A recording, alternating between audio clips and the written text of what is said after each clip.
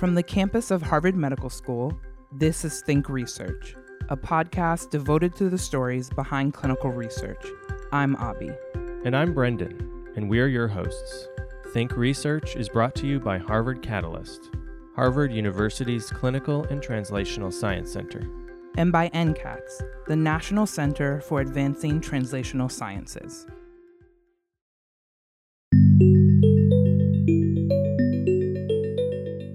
As the pandemic hit Boston and shut down labs and research across our community, patient safety remained the top priority. In a dermatology clinical trial studying a painfully debilitating skin condition called hidradenitis suppurativa, essential work had to go on without compromising the integrity of the research. Dr. Alexa Kimball led this research team at Beth Israel Deaconess Medical Center in her clinical role, while also leading the hospital through the COVID-19 pandemic as CEO of Harvard Medical Faculty Physicians. On this episode, Dr. Kimball tells the story of using her experience as a clinician while also managing the logistical and managerial component of a hospital during this time. Dr. Alexa Kimball is a professor of dermatology at Harvard Medical School and the president and CEO of Harvard Medical Faculty Physicians at Beth Israel Deaconess Medical Center. Hi, Dr. Kimball. Welcome to the show. Thanks very much for having me. You're a professor of dermatology and a clinical researcher. One of the areas you study is a disease called hidradenitis suppurativa. Can you tell us about this condition?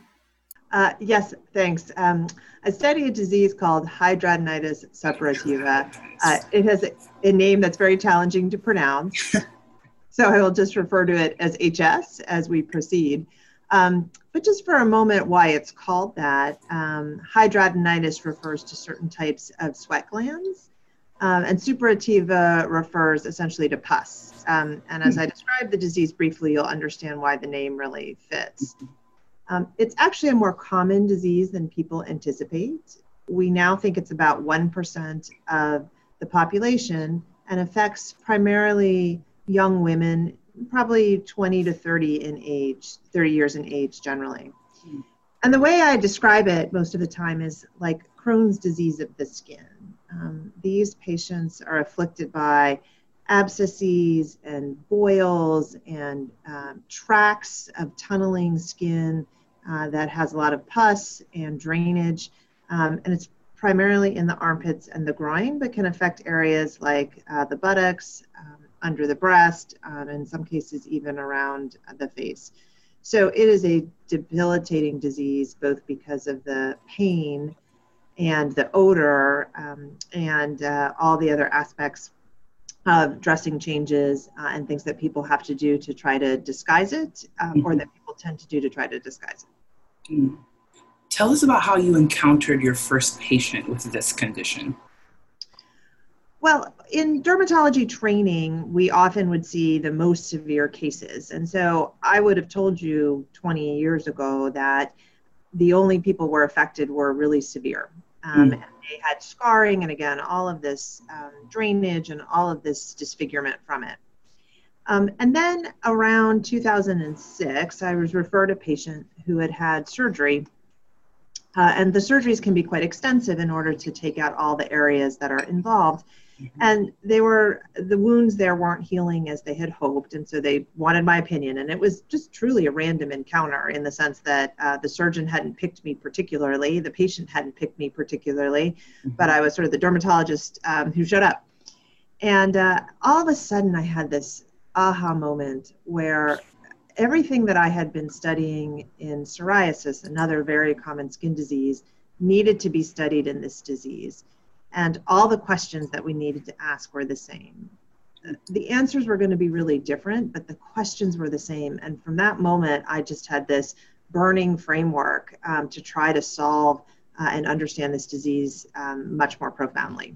And then a couple good things happened, one of which happened around the same time because I had studied how to develop scoring systems and outcomes. A colleague of mine in industry asked me to help design a scoring system to potentially put a therapy into a clinical trial. And so that was the perfect moment to say, how do we measure this? How do we think about it? What's the biology? And how do we really advance the therapies for patients? So you have a number of clinical trials open right now. Could you tell us of some of the different approaches you're looking at to improve treatment of HS? Well, we're still actually, I would say, in the beginning of our journey of understanding with precision what causes HS. Clearly, the microbiome plays a role given where it distributes in the body, which tends to be the folds. There is clearly an inflammatory response and a wound healing response that goes awry and is misprogrammed.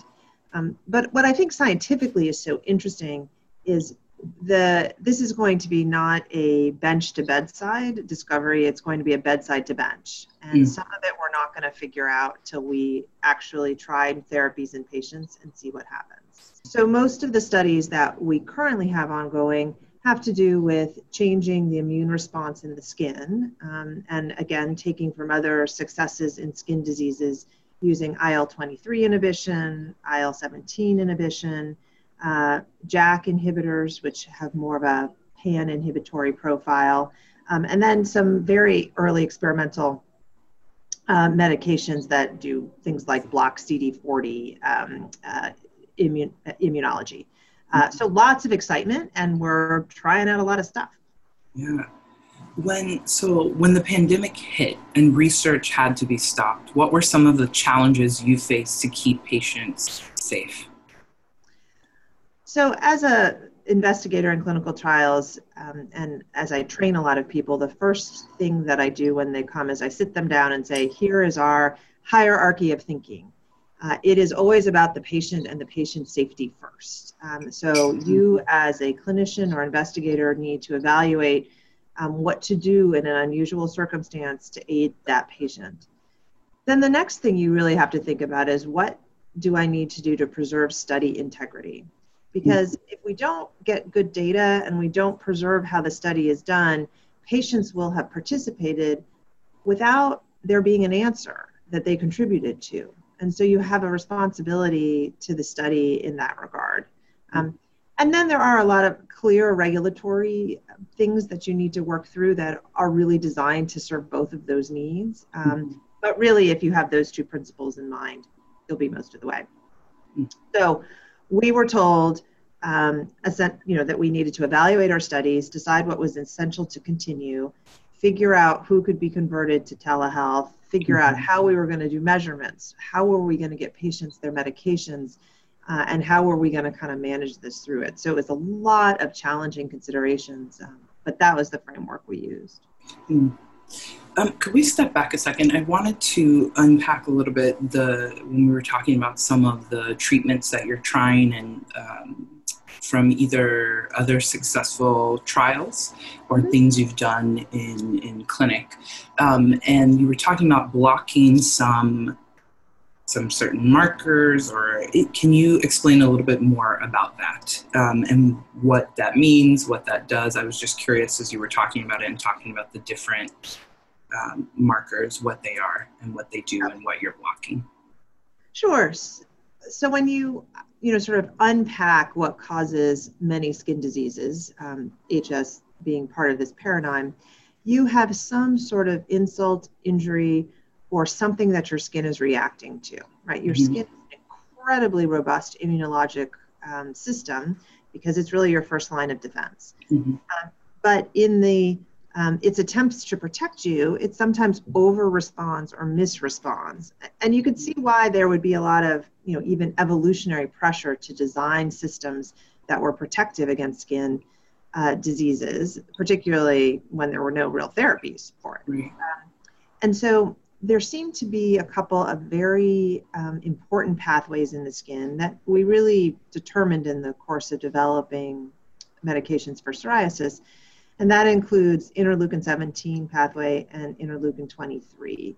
And so these two cytokines are incredibly important in driving the skin's immune response. It seem to be highly specific to the skin and gut, more so than, say, TNF-alpha inhibition, which is a more general immune cytokine sort of engine.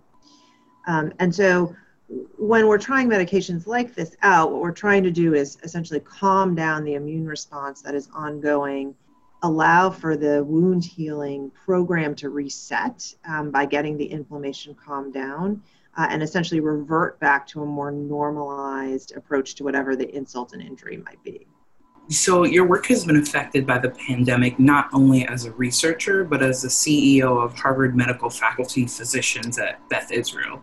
How did your experience as a clinician inform your decision-making around the pandemic as CEO? So as CEO of Harvard Medical Faculty Physicians at Beth Israel Deaconess Medical Center, we employ about 1,750 physicians and a couple hundred other providers as well.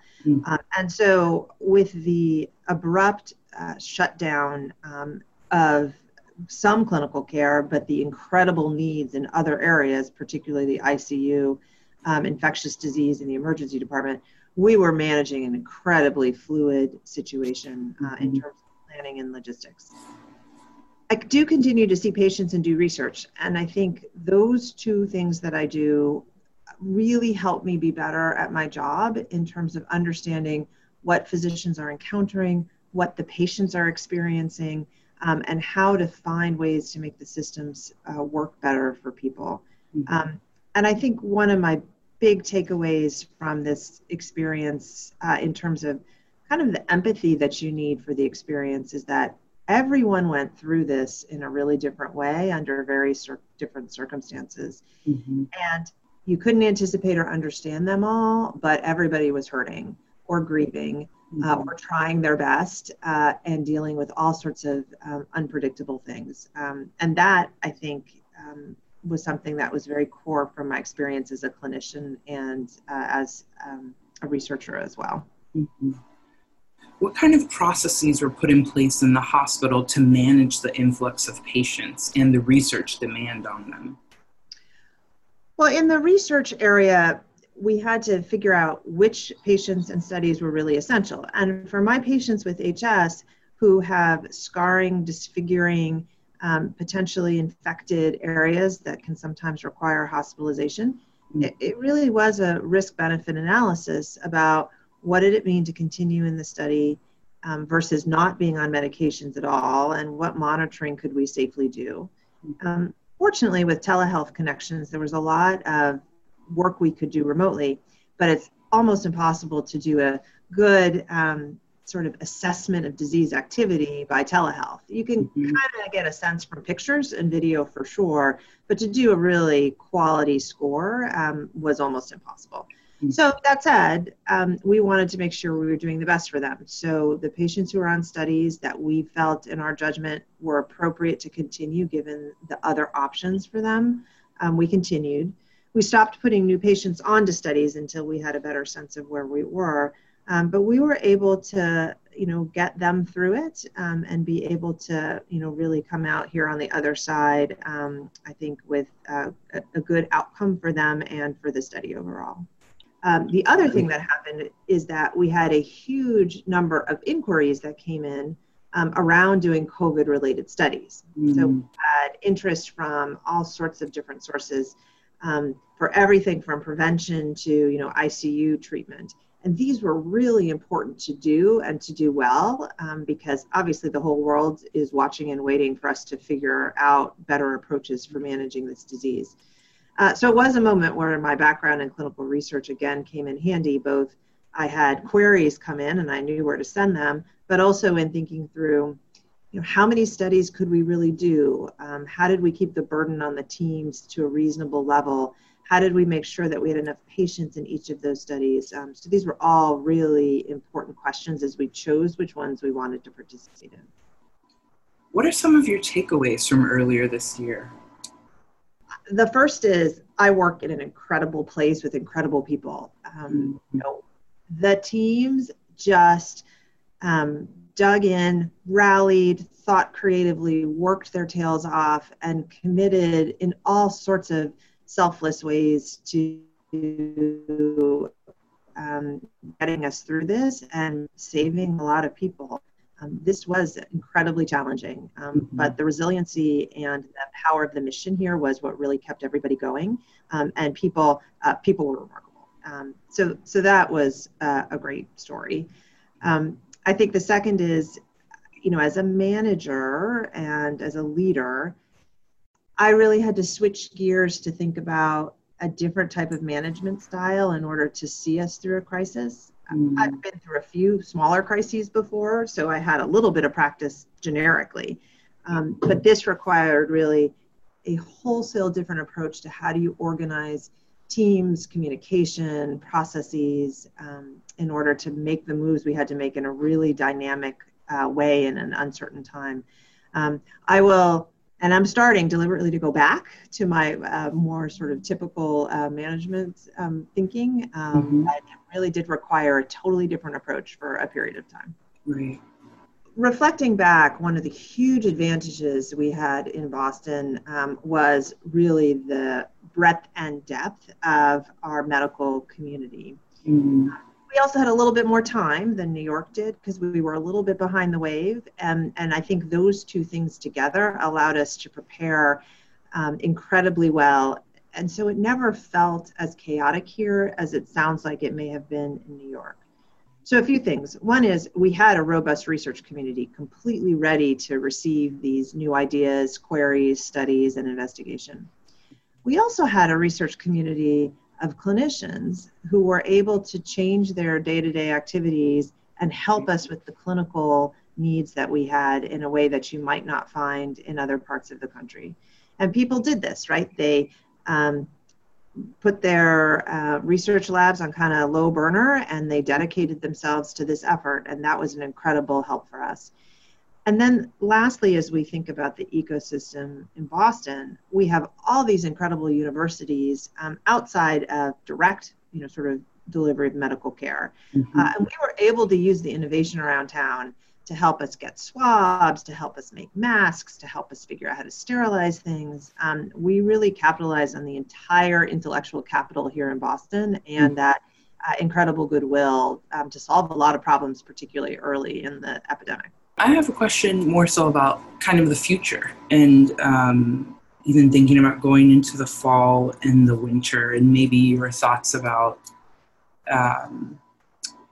you've learned so much during this time and you've been talking about the different managerial style you employed. Do you think that is something that will need to be employed again? What do you kind of see happening even in your research as we move forward from here? I know that's a bit of a nebulous question because we don't really know what's next, but.